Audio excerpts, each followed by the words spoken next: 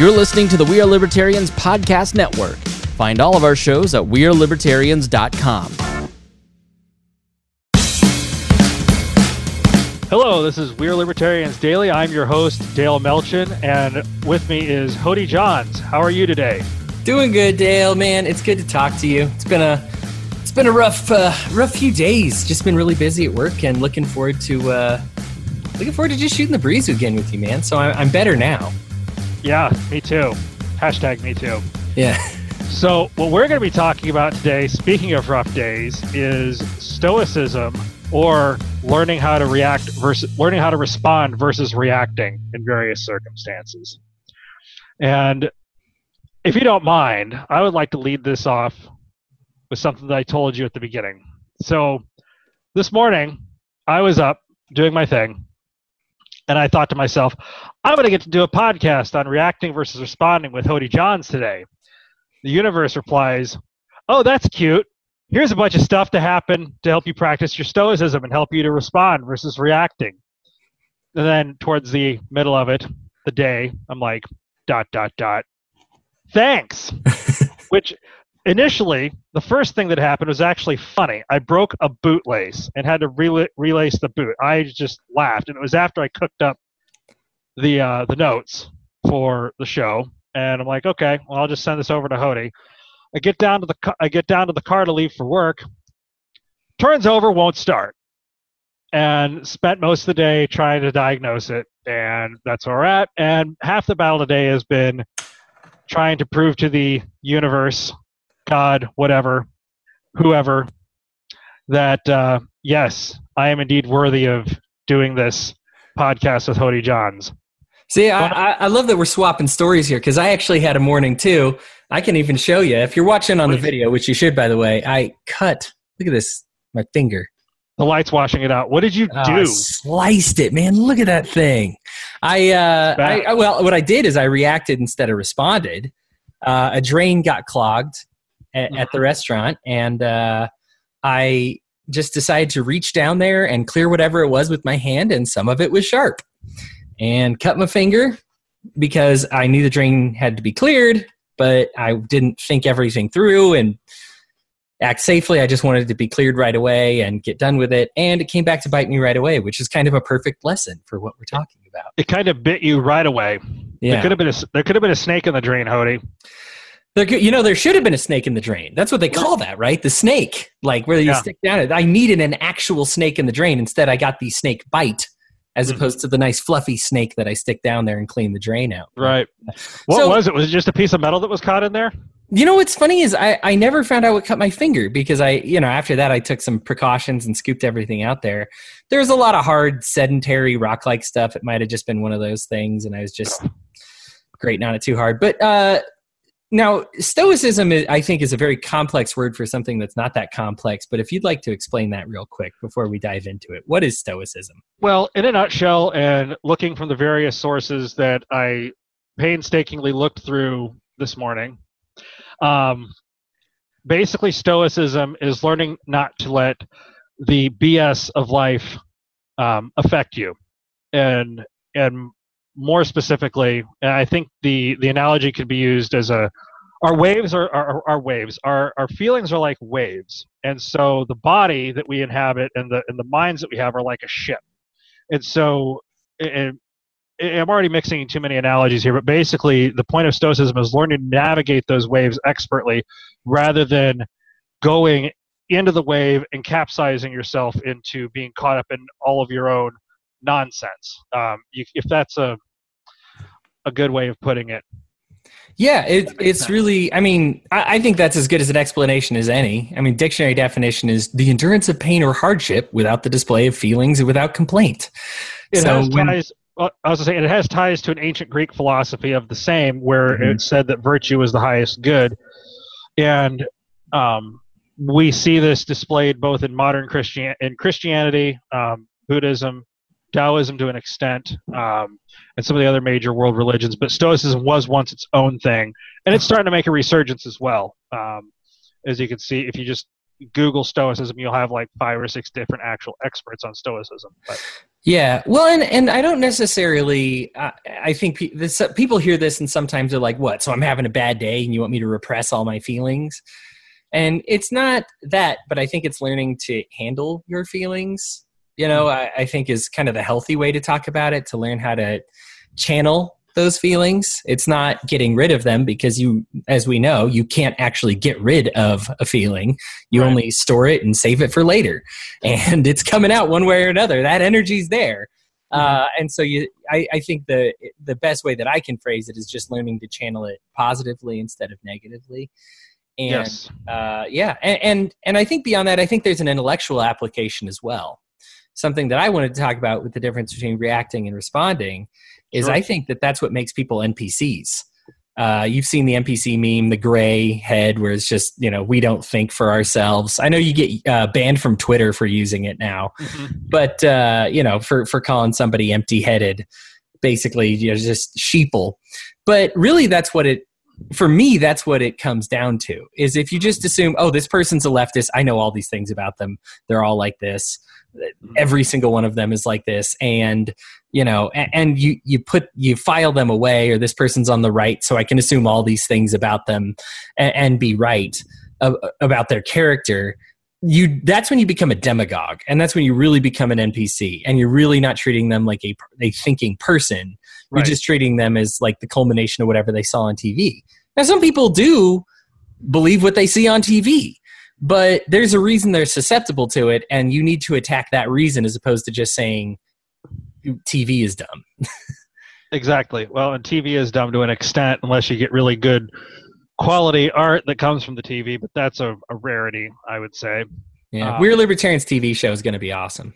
It will be. It's going to be tremendous. Well, we kind of have a TV show now, and when we actually get our own studio, it's going to be tremendous, huge. It's going to be huge. Yeah, ladies will do whatever you want when you got your own studio. So, what's the biggest, I guess, hindrance that you see to a person, to people who struggle with this? What is it that you see from them? The bad qualities, what happens in their lives? I would say, and I'll draw some from some of my own experience today, and a little bit from what I've got here. I think a lot of it's lack of practice. I mean, like with anything, you have to, with any type of conditioning, whether it's physical conditioning or training that you get when you're going through a class, you have to practice. You have to practice in the moment, trying to be aware. This is where some like pieces of meditation and emotional intelligence come into play. It's a lack of practice. And so you're presented with a situation, and instead of taking that initial 2 seconds to respond, in the case of, I'll use a lighter example. In the case of the boot lace this morning, I laughed, and then I relaced the boot. And I just went on after that, not suspecting what awaited me after I'd gotten downstairs. Now, getting to the car, that can be a little more frustrating because you have to be somewhere. Thankfully, my overlords in the daytime are flexible and are fine with things like that happening. But then it's a matter of being able to take a second and be like, okay, what is it that I can control? It's focusing on what you as the individual in that situation can control. For instance, facing off with the car, can I magically bring this car back to life? No. But I do have some understanding of basic troubleshooting. So I'll get on my phone, go to Google, and look into what's happening when a car cranks but doesn't turn over. Well, there's several things. It can be the starter. It can be, and I'm not necessarily trying to go into a full diagnostic here of how to fix your car, but you go through different steps of, could it be the fuel pump? Could it be, a battery, that sort of thing? And then you start, as you're able to, focusing on those things that you can control. And eventually, ultimately, the one thing that you would be in control of in that situation is being able to take it to a professional. But it can apply, in multiple situations as well, whether you're presented with the person who is rude or unkind. In fact, leading into that, this is a quote from Marcus Aurelius from the Daily Stoic. Kindness is invincible. Only but only when it's sincere, with no hypocrisy or faking. For what can even the most malicious person do if you keep showing kindness and, given the chance, you gently point out where they went wrong, right as they are trying to harm you? By Marcus. That's again Marcus Aurelius. So and that leads to another thing. Stoicism and reacting versus responding doesn't necessarily preclude pointing out where somebody else screws up. It's all a matter of how you're doing it, if that makes sense. Oh yeah, you got as managers, we always learn the compliment sandwich. You got say something good. You have to say, you get the critical thing out, and then you end with something good to leave somebody with a positive taste in their mouths. And it's a little extra, I guess, effort and work, but it creates a healthier environment. And it also makes it so you're not constantly having to hire new employees, because basically you can treat everybody like dirt because you don't have time, and then you're going to have to make time to hire new people and train new people. Or you can take a little extra time with everybody you have, make them feel valued, and then you're not having to do that constantly. It's that react versus respond thing. You say, well, what was I supposed to do? They screwed up. Okay, they screwed up. So you could react, which is just saying, you screwed up. Never do this again, And then you're going to have to deal with those consequences versus responding. We're not saying do nothing. I like the react or respond. We're not saying ignore the bad behavior. We're saying, you respond to it. You craft a game plan. You talk with them about it. You make it private. You establish their value in your life. Or, if you have to cut them loose, you cut them loose. Right. It's not pleasant, but we have to do that sometimes. But again, that's something that you should plan on doing, or just saying, this amount of training is not worth it. It should be a very measured thing in your mind. I like the idea that every action is an equal opposite reaction when I talk about this. So there's baseball. Somebody throws you 100-mile-an-hour heater right down the middle. Now, if somebody does that in baseball, at least half of the time with the hitters in today's game, if it's right down the middle, even if it's 100 miles an hour, they're taking it over the fence. Because people know how to hit 100, even though it's 100 miles an hour, they know how to hit a fastball down the middle. Right. So the issue is you're not going to get many people on that. But now, let me tell you the difference between reacting and responding. If you stick your bat out there without swinging, without pivoting or anything, it's just going to knock the bat out of your hands. Right. And you say, well, what was I supposed to do? It was a 100-mile-an-hour fastball. It was so hard. What do you expect me to do? Too hard, Johns. Yeah. Whereas you understand that, there's that equal opposite reaction. You pivot that off the back foot and it feels like nothing. Yes, you're still going to experience that when it hits the bat, but it's very different if you're swinging at it properly versus if you swing at it and it hits you in the handle and then you got that ringing thing going on in your hands for a while. Now that's the sports analogy, but the thing is it definitely applies to life. You see, I know for me, I witness people all the time. And I think everybody starts out this way. And I want to explore that in a minute. But you start out saying, I have no idea what to do here. That ball is going 100 miles an hour. Or this, life is coming at me real fast. I got these projects stacking up. I got bills to pay. I got, car problems always strikes me when I'm not ready for them. Something is coming at me. And so I'm going to have to either react or respond. I can get mad. I can treat my family bad. I can kick the dog. All these are reactionary things that really aren't helpful in the long run. In fact, most of them create more problems, especially if you have a big dog. Yep. But, what we're going for is a responsive activity. You still are going to experience that hit. We're not talking about the hit not being significant. We're just saying bracing for it properly so that you handle it the right way. Right. And life is going to hit you in unexpected ways. So I'm not, obviously not everybody's expected to brace for everything. But even in boxing, nobody's trained to never take a hit. You're trained what you do after you've been hit. And so you just understand that these are the training that you need to go through. Say life is going to happen. Here's the way I'm going to respond, and I'm going to develop my brain this way. Exactly. Would you agree with that? I mean, is that no? Right? I think you're on the nose with those analogies there. I mean, and it can extend into a lot of practical areas as well. You deal with the rude or unkind person. You deal with somebody who has a lack of awareness. One of the things we often get accused of as libertarians is our lack of hygiene and being socially dull, which we're not. But you're confronted by that person out there in the world who wouldn't be either of us. But you have to choose how to respond to that person. Is it worth if it's somebody you work with, it might be worth saying something to, to them about how they're behaving or how they're acting, or if it's just some Joe Schmo that you're having to stand next to in line, it's like, okay, I can endure this for 5 minutes, and choosing to respond that way by giving a non-response. You mentioned a lot of sports there, but even in the situation of if you're facing a physical attack, you may only have seconds to think through what you're going to do, which that's another podcast and another training thing of its own. But sometimes running or negotiating can be the best response. Fighting only when necessary, and again, that if you're going to do that, make sure the law's on your side, or you're on the side of the law rather. And physical fitness is key. And although, again, I'm trying to move towards this personally, I'm by no means an expert. It's a different podcast. So that's on the negative side of the house. Yeah, I like it. No, I think I use sports analogies all the time, but that is the practical application to say, I need to make some decisions here. I think life is a combination of those things. Mm-hmm. And not to use another sports analogy, but in football, rarely do you see the running back just run headlong into the defender or run the opposite direction of the defender. Most of the time, those are really bad ideas. Mm-hmm. They usually go diagonal. They say, I'm going to take a little bit of a hit.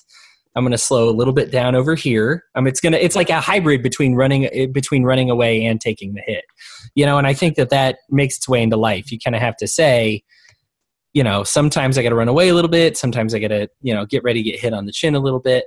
One of the things that I did want to talk about in this, I know you said, and maybe this is even what you're talking about, that could be a whole separate podcast, but I really wanted to bring up here was the idea that this is not an intellectual thing. Smart people can react instead of respond all the time. It's a discipline thing. Yes. And it's something that does require a lot of discipline. One of the books that's made one of the most biggest impacts in my philosophy is this book called Idiot Brain. It's just by this journalist. It's not really political. It's just talking about what our brains do. And very smart people learn patterns very quickly. Right. So, Dale, if I say 1, 2, 3 blank, what's the blank? 4. Yeah. And so you recognize after 3 numbers, we measure IQ by how quickly you pick up patterns. That's the IQ test, is when you take one, they say, how good is he at picking up these patterns? How quickly does he respond to these? So we actually train our brains as we grow up to assess faster and react faster, because that makes you smarter. The trouble is that does have the side effect of saying you're rewarded for how quickly you react. So, for example, if you are stiffed by 5 elderly people in a row, what is your brain is going to tell you happens with the 6th elderly person? They're going to stiff me. They're going to stiff you. So should I give them good or bad service?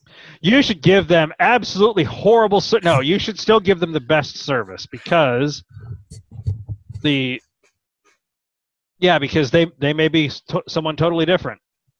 Right. But that's why you train in these prejudices.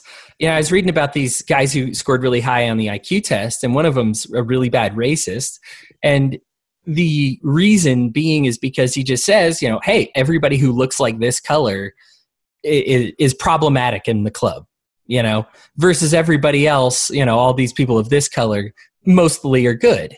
So what he's got is these patterns that train his prejudice, that have created this racism for him. And it's because of his IQ and not in spite of his IQ. Now, I'm not telling you the smart thing is to be racist. I'm saying his intellect led him down this racist road, which is why it's not an intellectual problem. It's a discipline problem. You need to tell your brain early on, hey, I need to take a time out right now. Right. I see the 1, 2, 3. I need to take a breath before I say 4. For sure. Now in math, obviously, we still want those patterns. I still encourage people to go down an intellectual road. I'm not encouraging stupidity. Mm-hmm. But what I am saying is there's times when you need to say, I'm going to take a second before I treat this person just because all other people treat. I had a really bad problem with women for a while after my divorce. I know that's normal. Even though it's a pattern of one woman I was married to, she treated me badly. So therefore, all other women on the planet must also be awful, right? Well, what I was going to say to that is, that's a severely weighted situation, your experience of your ex-wife, that's weighted against, that brings the scale down in terms of your experience of other women over time, and it's taking you time to get over that and take care of that. So don't be too hard on yourself. Yeah, absolutely. To use another sports analogy, I mean, there are times in your life you got to go 0 for 1 and you're going to strike out. So what do you do at the next at bat, same pitcher? Just say, well, the pattern is I just strike out every time, so I guess there's nothing I could do about it. No, you get after it the same way you try to do with every hit. It's one of the things that I like about you, Dale, is you're always talking about fighting hard. It's okay if there's a failure. You acknowledge that it was a failure, but you get back up, you cheerfully persevere, fight on, keep going forward. It's something that you encourage on your Simplistic Advice podcast, which I think is great, that I think is something that people need to embrace more. We need to take that time out to say, okay, look, I know things are heading this direction, but let's take some action so that they don't keep going that way. I think we look at, otherwise everything's just a mathematical inevitability, right? We've seen the pattern and then there's nothing we can do to change it. And I think that there's something to be said for when you look at why elderly people don't tip or why, this stereotype behaves this way. I don't like talking about that because people get offended and get their feelings hurt. I, for example, there's a plethora of white people calling the cops on barbecues. It's embarrassing, and it really is. It is. When people talk about Karen, right? When you yell at the hypothetical Karen, everybody knows that's a white person you're yelling at, and it's embarrassing to be associated with some of these stereotypes. I think they're worth looking into because you need to say, why is it that way? So it's not that I don't believe the exploration is worthy. We should talk about cultures and how race plays into that culture and how we can keep the healthy parts of all of these cultures and abandon some unhealthy ones. And we need to be able to call them healthy and unhealthy. Right. But I think the more we associate them with color of skin, the intelligent people out there are also going to turn into the bigots pretty quickly if we don't rationalize it, tell them to take that extra beat. I know we're kind of running low on time, and I did want to give you the last word, so I guess I'll just take mine now.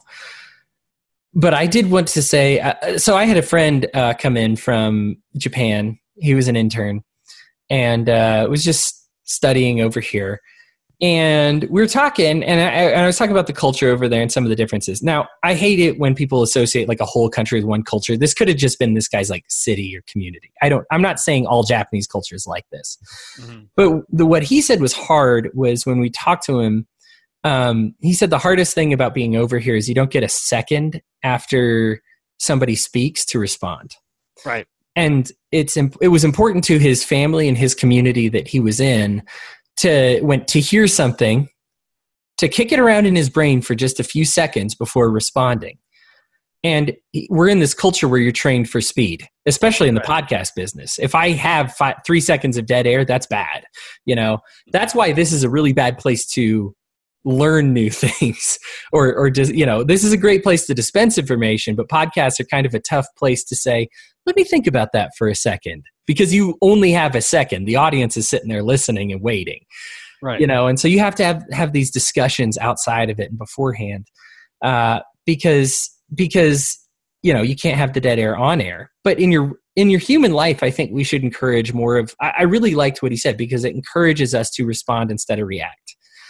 I think when I react, especially in politics, I see Alexandria Ocasio-Cortez, and my brain is automatically in a place, this person's going to say something idiotic, right? Now, it's like that because of patterns. I have seen her say idiotic things. Here's the thing, though.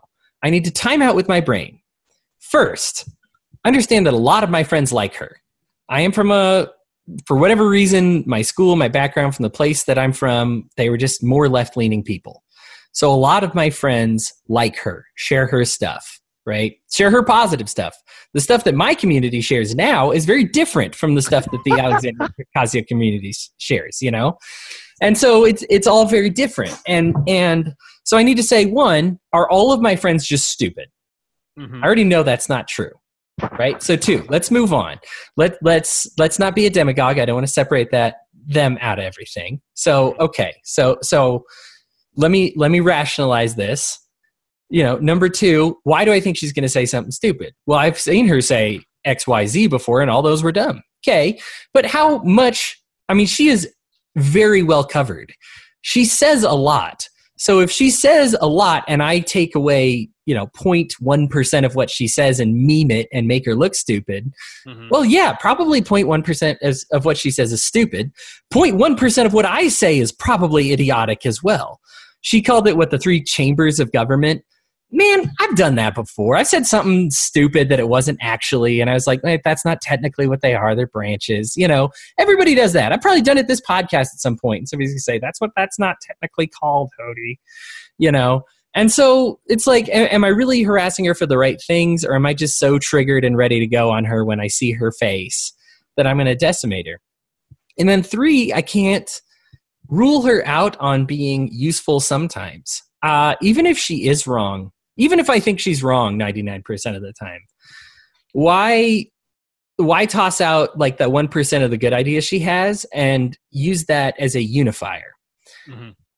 I want to say, man, this was Bernie Sanders, so we're going to switch people that usually automatically trigger me. But Bernie Sanders was the one other politician with Rand Paul. They actually co-sponsored the Balanced Budget Amendment. And Bernie Sanders just wanted to make sure that healthcare didn't get touched, which I agree with, because we have to pay those doctors back somehow. There's a lot of budgeting we have to do, but ultimately we're already behind in payments to doctors. If we reduce the payments every year to doctors, it's just more we're going to have to pay back later. So that bill that he co-sponsored with Rand Paul, I can say Bernie Sanders was an ally to balancing the budget at one point in this country, which I think a lot of libertarians don't know because they don't want to know it. It's just information that doesn't feel good, because it is funny to make fun of him. It is 99% of the time he's wrong, and it's funny to see him be wrong. But let's not throw out some very important babies with that bathwater, even if there is a lot of bathwater. I think, and so those are the three things for me when I say, okay, time out. I can feel my brain go this direction. Let me put it on pause. Let me assess it for what it is, and let me put it in perspective, and then move forward for there. Now, maybe you still do make an Alexandria Ocasio-Cortez meme. It's just, when you say something totally boneheaded, you're going to get memed. And it happens, and it's funny, and we should laugh about it. And we should also use these experiences. And I'm not saying never correct your friends.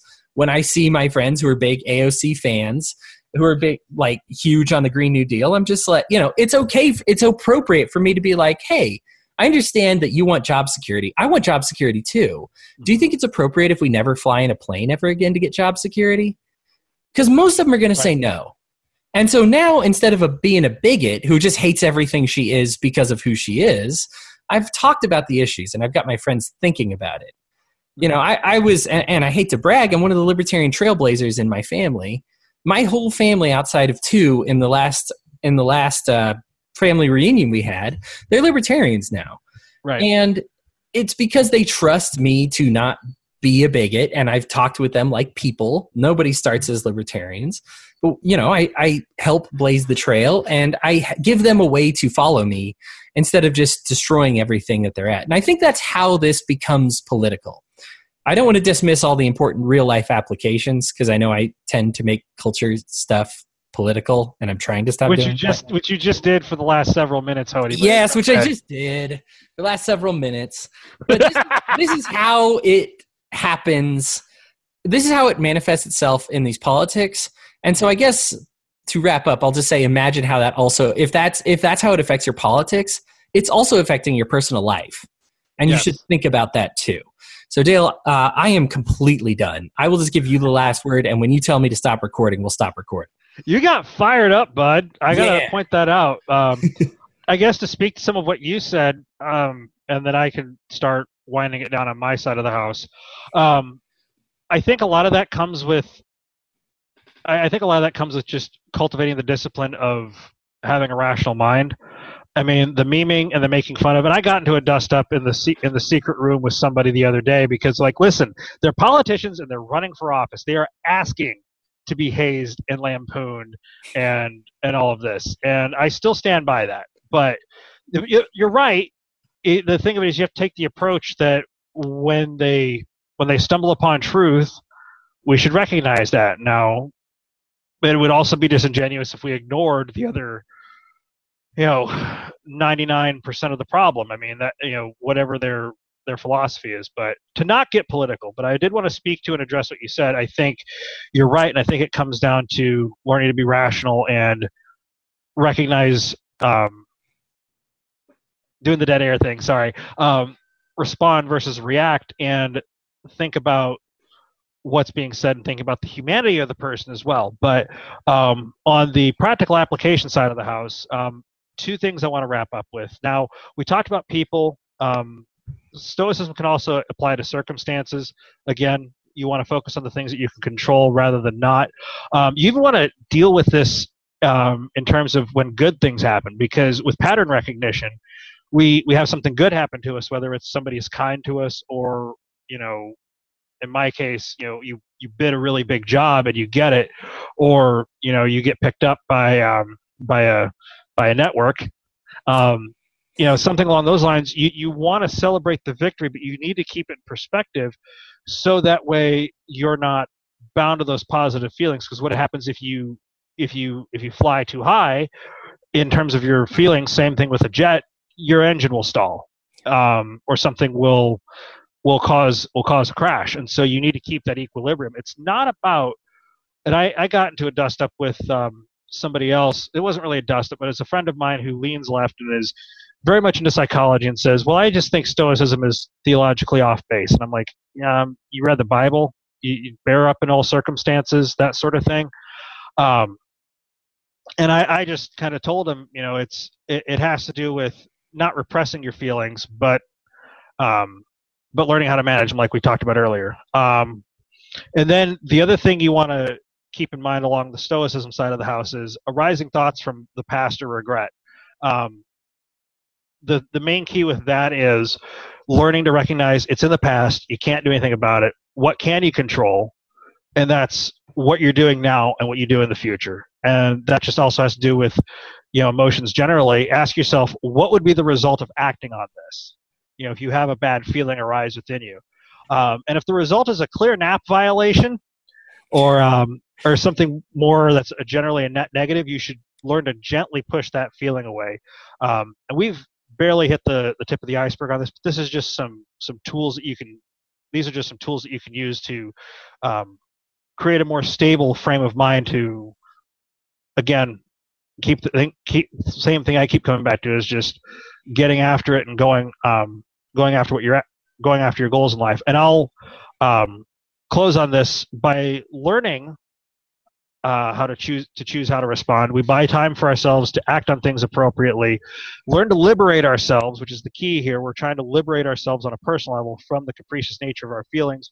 And as I mentioned in the opener, we become like the expert captain on the rocky seas, navigating life successfully for the benefit of ourselves and others. And keep in mind, learning to think and to live like this is a process. You're not going to get it right the first time, but it's in the doing and the discipline that you're going to have access to all those tools and be all the better for what you do. So those are my closing thoughts, Hody Johns. Awesome, man. Well, guys, I appreciate you tuning in again today to me and Dale. Those are some great tools. I'm glad that you got to that, because I just realized at the end, I was like, I didn't tell people how to do any of this. I just told them the problem with it. Right. So yeah, take those tools, run with them. Dale, I'll let you say goodbye to everybody. Goodbye, everybody.